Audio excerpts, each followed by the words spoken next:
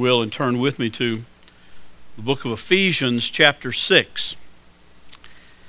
These next few weeks we're going to do something that's a little different from my normal manner of handling a text or dealing with a text, and that is, generally, as you know, we'll start at verse 1, chapter 1, and move through a book. And I had told you that after Jude we were going to do that with the Gospel of John, and we are still going to do that with the Gospel of John, just not today. But for the next several weeks, I want to follow up our series on Jude with a short series out of Ephesians chapter 6, verses 10 through 17. We'll probably spend about 6 or 7 weeks in that, getting us almost right up to the Christmas season. And that'll be a great time to start the Gospel of John, to look at that particular time. But I wanted to really do this for several reasons. I prayed about how to go after closing out Jude a few weeks ago, which, by the way, I thought I really stretched Jude out, 10 sermons over that little book of 25 verses. When I was at a trustee meeting this past Monday, I was talking to two friends of mine who are both preaching through Jude also. We started on the same Sunday, unbeknownst to the others. And I told them, well, I finished before I left for vacation. I did 10 sermons on those 25 verses, and I was thinking, boy, I did a lot. And Walter Price, my buddy from California, said, well, that's interesting. He said, I'm going into verse 4 this week, and it's my 7th sermon. So I guess 10 weeks in Jude was not all that much after all. But anyway, as we looked at Jude, one of the things that Jude started out the book with, in verse 3 as a matter of fact, when he was talking about, I really wanted to write to you about our common salvation. I wanted to write to you about the commonality that we have in Christ and what Christ has done. But I felt compelled, I felt absolutely driven, if you will, to write to you an appeal to you that you contend earnestly for the faith once for all delivered to the saints. He said, I wanted to talk about the side of what God has done, what Christ has done, but there are false teachers that have slipped in among you. There are those who have come in, as he said, unnoticed and unawares, and they're beginning to spread cancerous-like untruths, falsehoods among the body. And so I felt I needed to write to you to urge you, to plead with you, to beg you to contend for the faith. Stand firm in the faith. Stand on the truth of God's Word. Stand on the truth of the gospel. And so he wrote those 25 verses, that short letter, encouraged them to do that, showing them some of the error that was around them, and say, now stand firm against that. Well, I had several people ask me after that series, or toward the end of that series, okay, you've warned us as Jude did. You've told us about the errors that are around us, or at least some of them. I certainly didn't exhaust that, because that would have taken far more than 10 sermons to exhaust the warnings of errors that are around us, both in and outside of the church. But they said, you've told us about that. You've pled with us to contend for the faith. Tell us, how do we do that? I mean, what do we do when you say contend for the faith? Does that mean if we hear somebody say something that's not exactly right, we get in their face and pick a fight with them? Well, no, you don't want to do that. That's not the best way to do it. But there are ways that the Scripture has shown us that we are to be prepared when certain things arise in our life. And one of those Paul deals with in chapter 6 of Ephesians, where he talks about spiritual warfare and where he talks about putting on the armor of God. And it's amazing the way he kind of parallels those things. I've got a slide back there I'm going to let David put up right now. Actually, they're talking, so they're busy. But if they would put that up right now, it's a slide that's there. It's the Bible. No, there it is. Okay, there's the just to kind of get a mental picture of what a Roman soldier's armor looked like. Now, in the coming weeks, I'm just going to have that up there. Well, probably not that one. I've got a caricature I like to use a little better, which is the next slide, and that's the one we'll probably look at over the next few weeks. That's Theo. Theo was drawn for me by a lady in my first church out of seminary when I was preaching on this, and I kind of like to use Theo. I actually have Theo on a big canvas.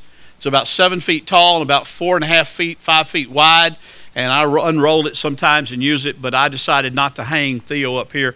I just put him on the screen. But we'll look at that in depth, because Paul is concerned that we be prepared when spiritual warfare comes upon us. Now, I dare say that we live in the 21st century, don't think a lot about spiritual warfare.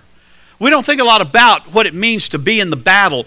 But I'll tell you this right now. There's a battle going on for the minds and a battle going on for the souls of men and women who are in Christ, and there's an enemy who fights against us. The story is told of Martin Luther, the great reformer, who we think about this time of year because October 31st is Reformation Day, where Luther nailed his 95 Theses to the Wittenberg door in Germany to begin what was known as the Protestant Reformation. But there's a story out of Luther's life, and if you've watched the movie Luther, it's really quite dramatically portrayed, where Luther is struggling about what he's to do, struggling about justification by faith alone, struggling about why he must stand firm against some false teachings within the church of his day. And Luther is in his study at this time, and he's praying and he's agonizing, and the Satan becomes so real to him, the spiritual battle becomes so real to him, that he's yelling at Satan and he's screaming at Satan and he's telling Satan to get out, and evidently Satan's not leaving him alone to his satisfaction. So he reaches down on his desk and he picks up an inkwell and he flings the inkwell at Satan, telling him to get out. Of course, the inkwell splattered against the wall, and there was a big ink blot, ink spot, ink stain there on that wall that stayed for many years and reminded people who in subsequent years used that study and used that place of refuge of the battle that had taken place in Martin Luther's life. The battle was real to Luther in spiritual warfare. And the sad thing is, it's no less real in our lives today. It's just that we have become so desensitized to the work of the enemy against us. We've become so desensitized to really standing firm in Christ so many times. We've become so desensitized to that we compromise and we give in when God would have us stand firm. Clearly stand firm. And that's what Paul is talking about here. We're just going to look at the first few verses today, and as kind of an introduction. We're not even going to get into the meat of it as far as the armor goes. But I want you to hear this. Listen at verse 10 in Ephesians chapter 6. Finally, be strong in the Lord and in the strength of His might. Now that's why I wanted Todd to read as our scripture reading this morning from 1 Samuel, the story of David facing Goliath. That's a story that we all know as children. We grow up knowing about David went out, had his 5 smooth stones and his slingshot, and he slung it around, and he hit Goliath between the eyes, and Goliath the giant came tumbling down, and he died right there before David. And we all know that story as such the little guy, the little kid, the young person that went out and slew the giant of the Philistines. And so we hear about that all the time. The thing that we sometimes don't realize is that David was not depending on those 5 stones.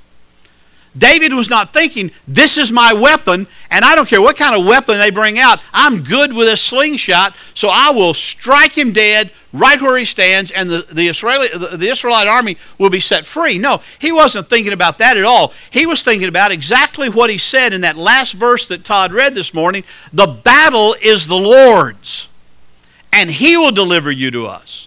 The battle is God's, and as long as David knew, as he was standing firm in the truth of God, in the truth of His Word, if you will, wearing the spiritual battle, even before Paul ever talked about the spiritual battle, that as long as he stood firm there was no way Goliath could harm him.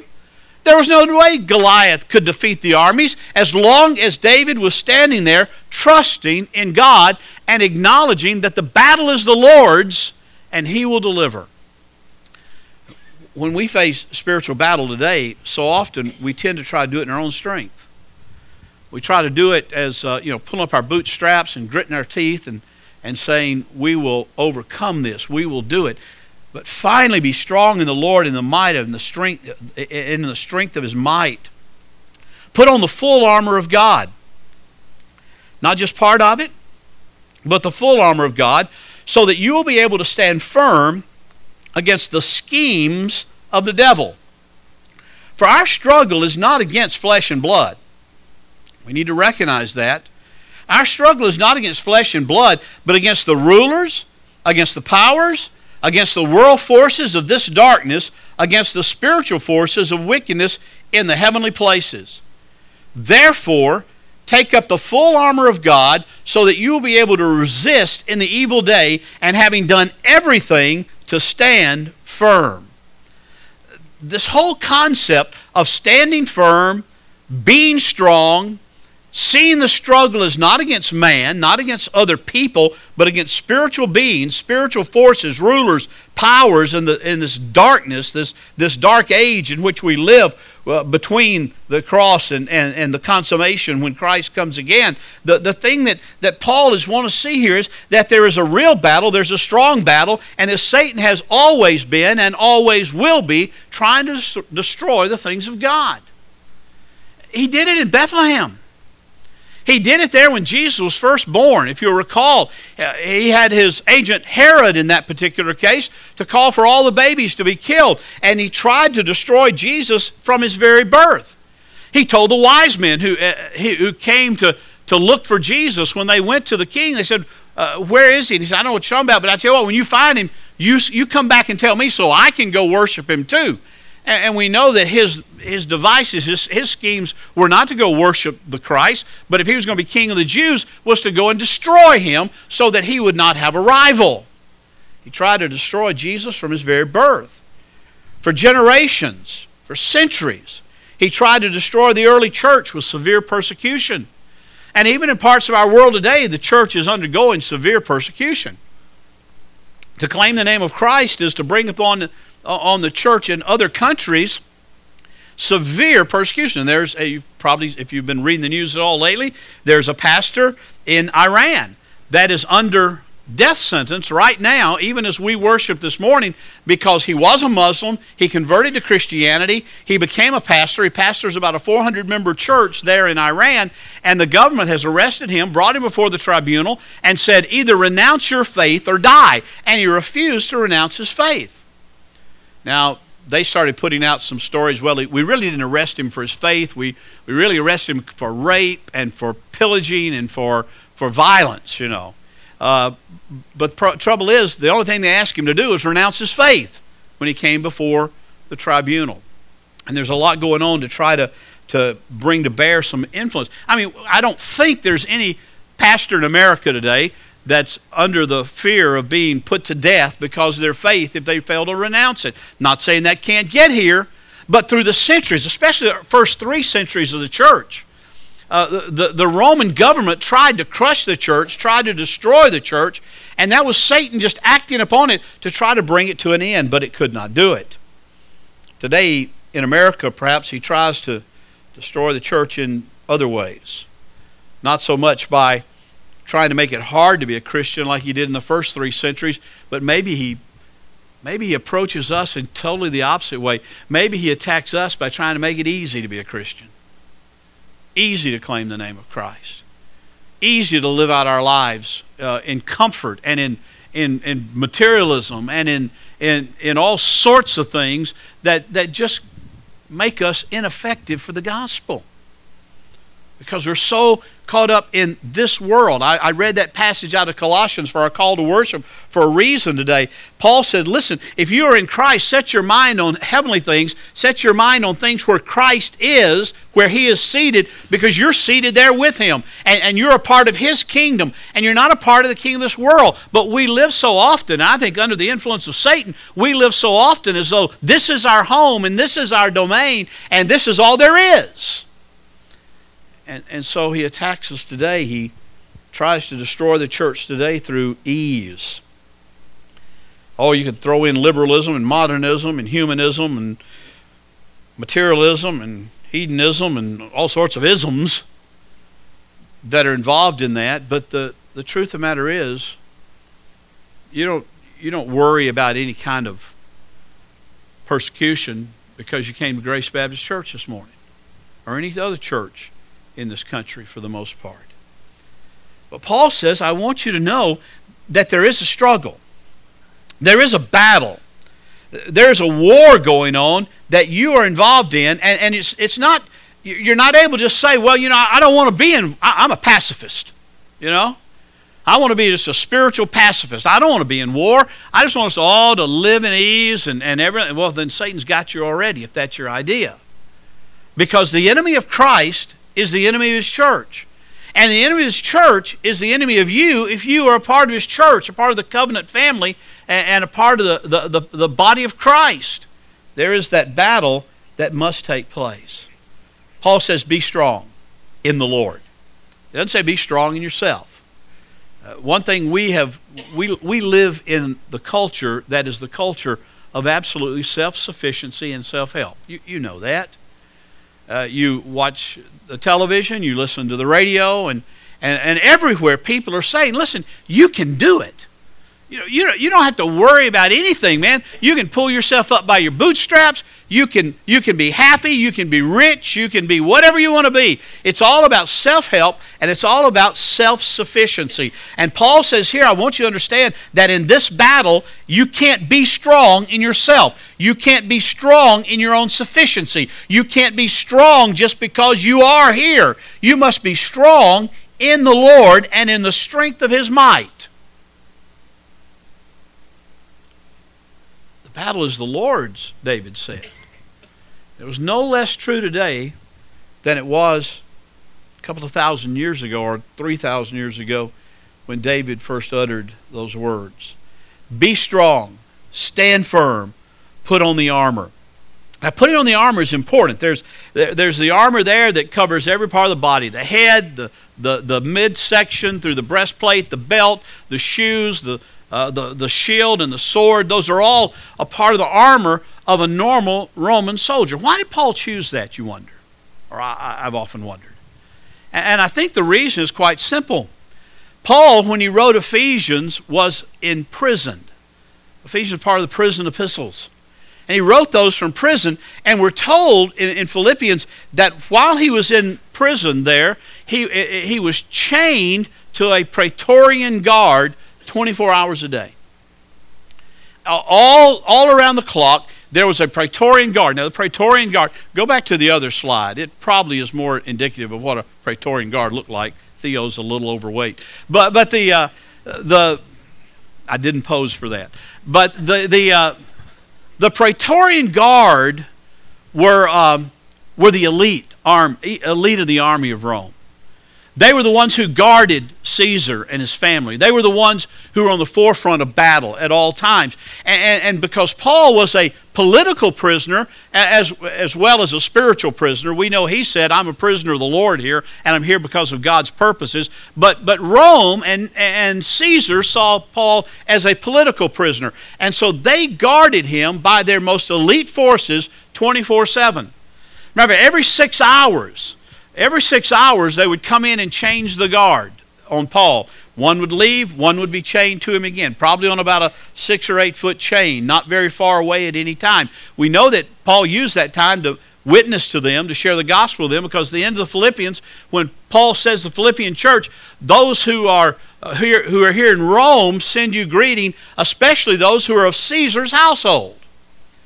They had gone back into the very family of Caesar and shared the gospel, and some of Caesar's own family and household servants had become believers. So the Praetorian Guard, they were a powerful group, they were a strong group, they were an influential group, and Paul was with them at all times. And they were always in full armor when they guarded him. So I just can imagine Paul looking at that soldier day in and day out, morning and night, round the clock. And as he's thinking about it, writing the Ephesian Christians, he looks at him and says, it's that breastplate. That breastplate protects the midsection, it protects the vital organs of life. In the Christian life, righteousness does that. And we'll talk about what kind of righteousness that is and what that's all about later on. But we'll talk about it. And said, as he looked at it, said, the belt helps the soldier in the time of battle to be girded and to be strengthened and to be able to stand firm and to be able to take his tunic and tuck it in, and so that he doesn't trip up over his tunic. It helps him be ready to run into battle. That's kind of like truth is and truthfulness is in the Christian life. And one by one, and we'll talk about them more in depth, but one by one, the apostle looked at that Roman soldier, and as he wrote the Ephesians, he said, as I look at this soldier, here's the piece of the armor that corresponds to what you need to be effective in the Christian life. This is the part of the armor that corresponds with what must take place in your life if you are going to stand firm. if you're going to be effective in your contending for the faith that was once for all delivered to the saints. So Paul is just interested here that the people understand what it means to stand firm, to be strong. And he does this, interestingly, in this passage, I think, by giving some details about it that we need to understand and need to draw from other passages of Scripture. 5 things I want you to see. Just 5 simple things.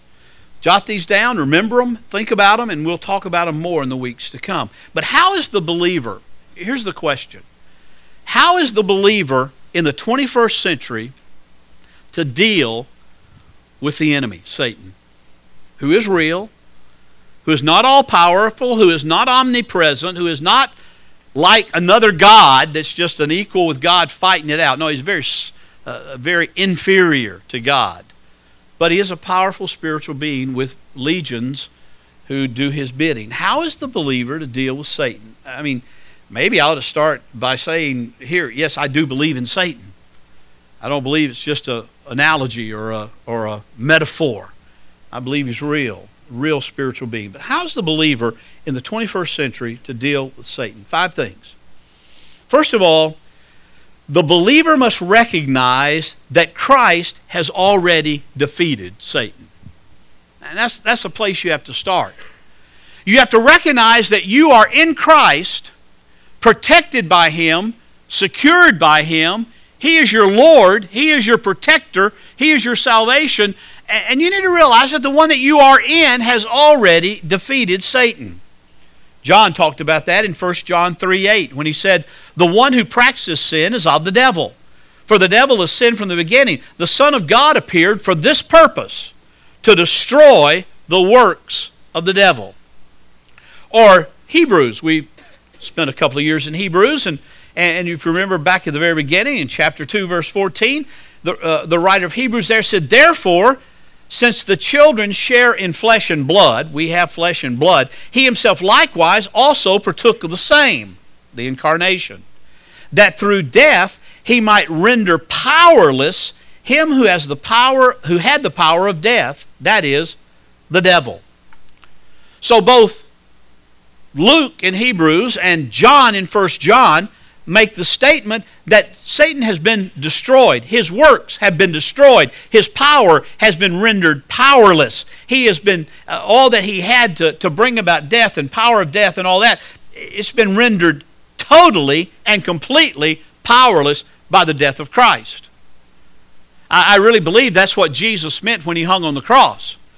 And those last words that he said from that cross were what? It is finished. It is finished. And he wasn't saying, okay, I'm going to die now. It's finished. He wasn't saying anything about, well, it's finished. They won. Satan won. The Romans won. The Jewish authorities won. It's finished. It's over. It's done for. No, when he hung there and said, it is finished, he said, my purpose for coming is finished. My purpose for coming is done. And while everybody out there thought that it is finished meant that they had won, they found out 3 days later that they had not won. That indeed they had lost.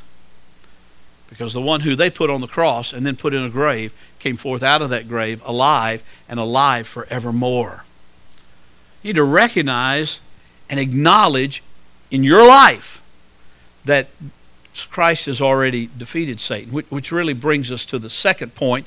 The second thing you need to recognize is that the power that defeated Satan, the power of Christ, is dwelling in you. The power that defeated Satan, if you are in Christ, that power is in you. It's not your power. It's not your strength. It's not your might. It's the might of Jesus Christ. It's the might of Almighty God. Matter of fact, John said again in 1 John 4:4.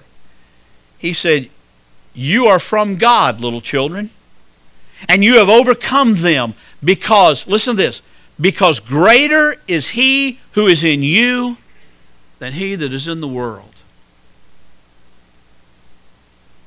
Greater is He that's in you. Christ indwells. Christ lives by the power of His Holy Spirit within the believer. The Christ who defeated Satan at the cross and in the resurrection, that Christ indwells you. So greater is he that is in you than he that is in the world. Who's in the world? Satan is. He's the prince of the power of the air. Greater is he that is in you than he that is in the world. Thirdly, not only should you know that Christ has defeated Satan, not only should you recognize that power indwells your life now, but thirdly, you must be alert to Satan's efforts and resist them by the power that dwells within you, the power of Christ. I mean, think about what Peter said. Peter said, be sober, be of sober spirit, be on the alert. You know what be on the alert means? Be actively watching. Be on the alert. Your adversary, the devil, prowls around like a roaring lion, seeking someone to devour. But resist him. Firm in your faith, knowing that the same experiences of suffering are being accomplished by your brethren who are in the world, by other believers. They're standing firm. They're resisting him. They're refusing to be defeated by him because of Christ.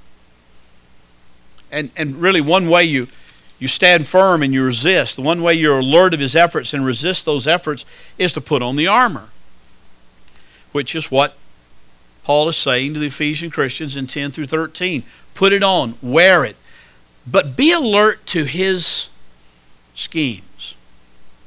Now, how do you do that? Well, one way, you read in the Scripture, you study the Word, you understand what his purposes are. His purposes are to defeat you. His purposes are to try to get you to turn your back on Christ, trying to get you to disbelieve Christ, to doubt Christ in any situation. Because, see, every time we enter into sin, we're giving him just a semblance of victory in our life. And what that is, when we enter into sin because we don't believe Christ.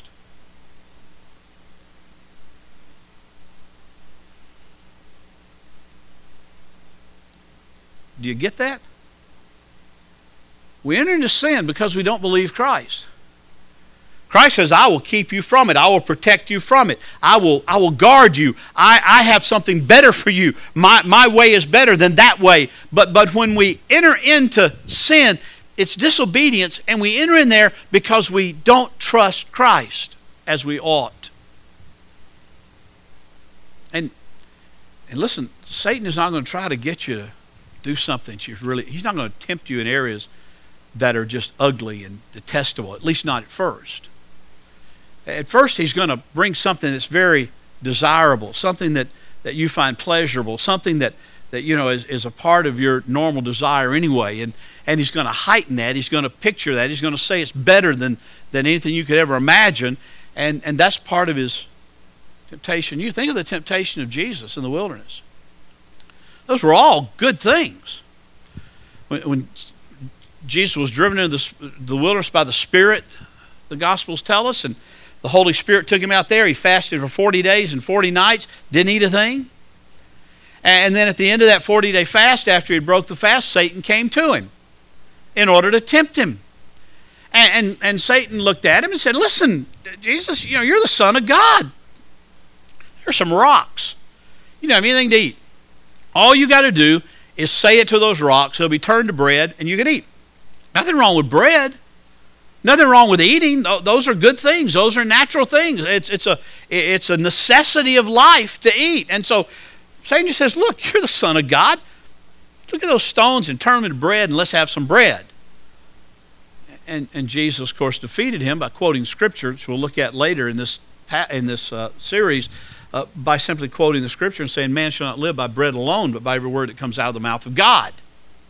Bread's not the ultimate food, but the truth of God being fulfilled in our life is the ultimate food. He took him up on the pinnacle of the temple and said, show these people that you're the Son of God. I mean, isn't that why you came? To let people know that you're the Son of God? To show the whole world that you're the Messiah? Isn't that why you came? Let's show them quickly. Jump off the temple. God will rescue you, set you down easy. And the people will be awed and amazed, and they'll say, wow, now there is the Son of God. He said, but you shall not tempt the Lord your God. But it was a good thing to be recognized as the Christ, wasn't it? It's a good thing to be recognized as the Messiah.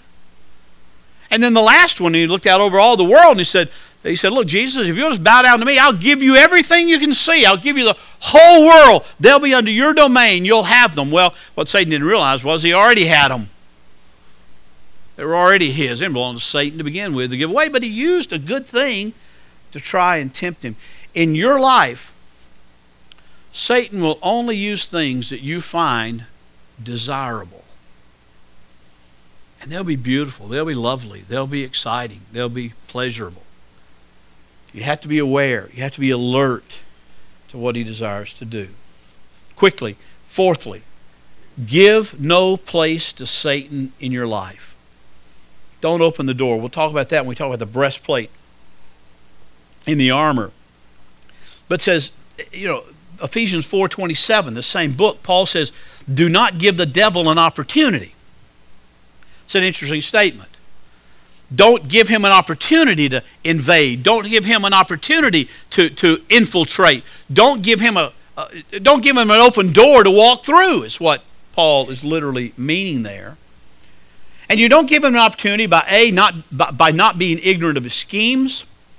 2 Corinthians 2:11, that see to it that no advantage would be taken of us by Satan, for we are not ignorant of his schemes. We know he's a scheming creature, desiring to bring us down, desiring to destroy us. Don't be ignorant of his schemes. That's being alert to his efforts, like we talked about.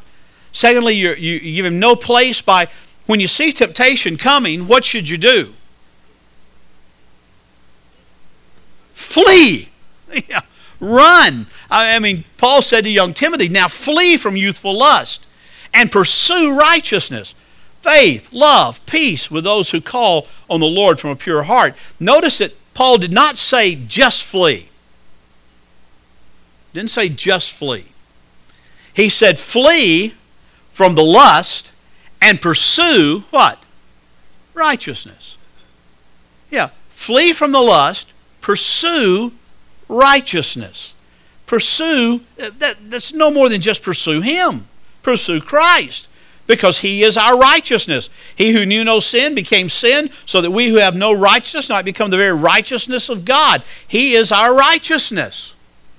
So flee and pursue. And thirdly, on giving no place to Satan, don't give him a place by harboring unconfessed sin. I knew in college years ago used to say, keep short accounts with God. That's good. That's a good counsel.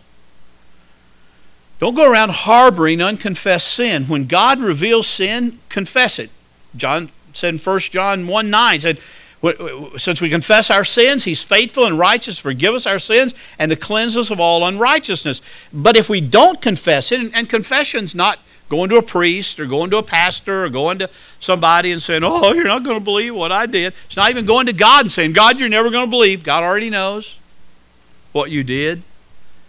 But confession, to confess, is the Greek word homologeo. Homo means the same. Logeo comes from the leo, which means to speak or to say. And so confession is really just to say or to speak the same thing about sin that God says about it. When God says that is sin in your life, you need to confess that in your life. Confession is saying, yes, Lord, I agree with you, that is sin. Take it away. Cleanse it. Cleanse me. And make me strong again. Don't harbor unconfessed sins. And then finally, how do we deal with Satan? How do we really deal with him on a daily basis? The fifth way is that we have to bring our thought life under control of Christ through obedience to his word. Our thought life. You realize our thought life is the most critical part of the Christian walk?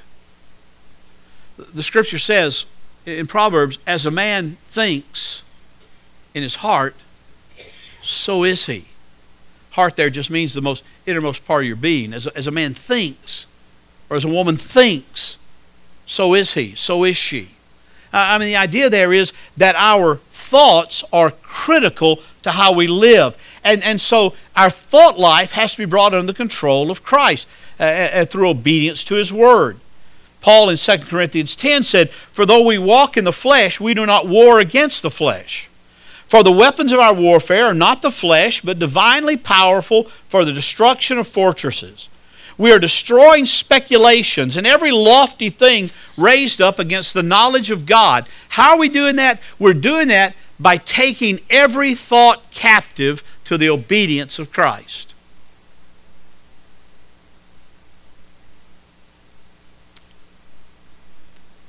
Bringing our thought life. And we do that by monitoring what comes in, visually, audibly, reading, watching, hearing. What are those things saying? Are they glorying to Christ? Are they edifying? I don't mean it's only reading the Bible. But what is, at least for heaven's sake, balance all that other stuff with reading the Word. At least balance it, or maybe give a majority to the Word over other stuff.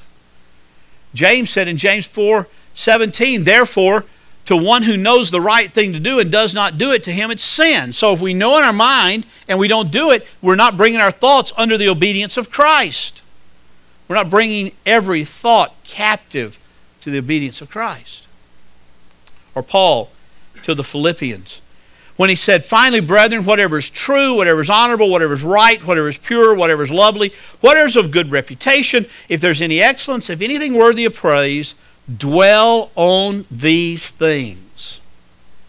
Wow.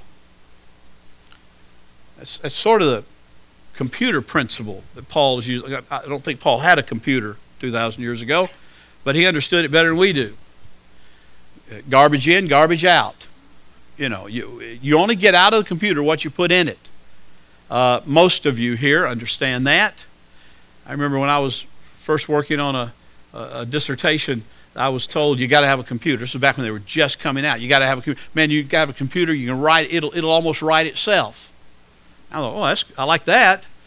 So I got the computer, bought a K-Pro 2, a box, and I sat down and I typed in the title, and I just sat back and said, "Okay, do it." And if you'd been there, you'd have said, "He's lost his ever-loving mind." No, it did make it easier, but you got to put in the data and sort the data and arrange the data. If it's not in there, it can't come out. A computer can only give out what you put in. And we're that way in the Christian life.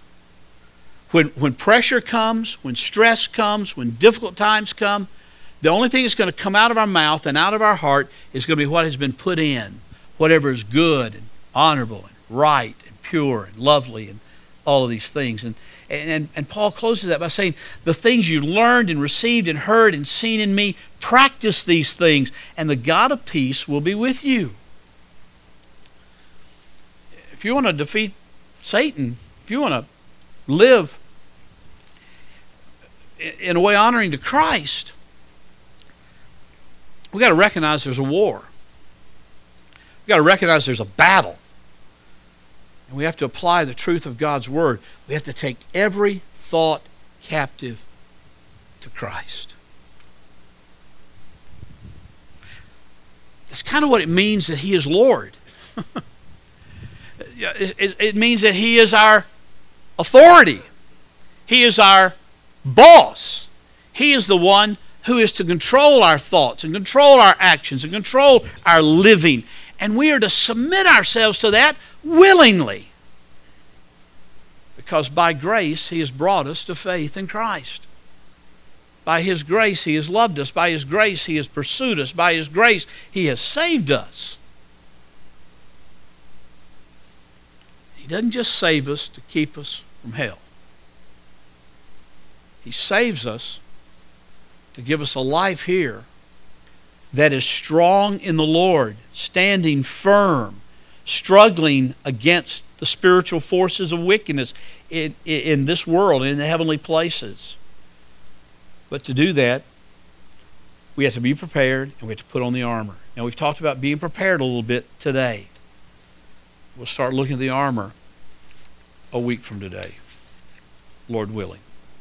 Deo Valente. Let's pray.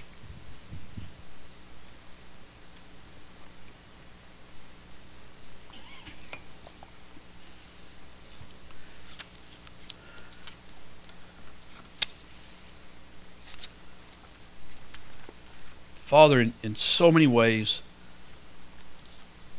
the enemy has so deceived us that, hey, there's no battle, there's no war, everything's all right, don't worry about it.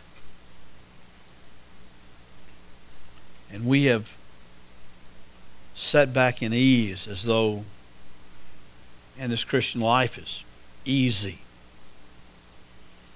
But your word says it's a warfare, and we are to contend for the faith once delivered to the saints. And Lord, we are to be believers who are standing firm.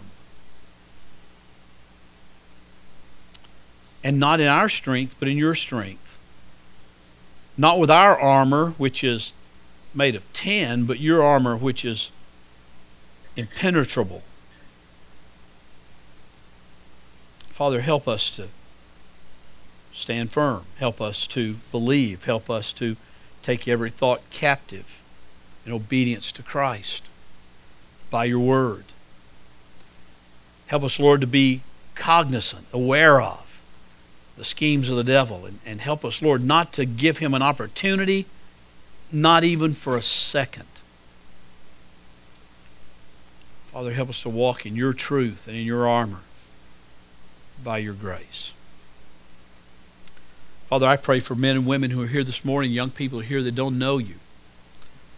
I pray, Lord, your Holy Spirit will move in their heart and their life and show them their need for a Savior and draw them to faith in Christ, Lord. Show them who the only Savior is, that they might believe. Father, I pray for others that are here that you're working in their life and they're believers, but yet they have become lazy in the battle. And Satan has had some apparent, at least momentary, victories in their life. Father, awaken us to the truth of the battle that's before us. Awaken us to the truth of your truth. And Lord, by your strength working in us, help us stand firm. For this is our prayer in Jesus' name. Amen.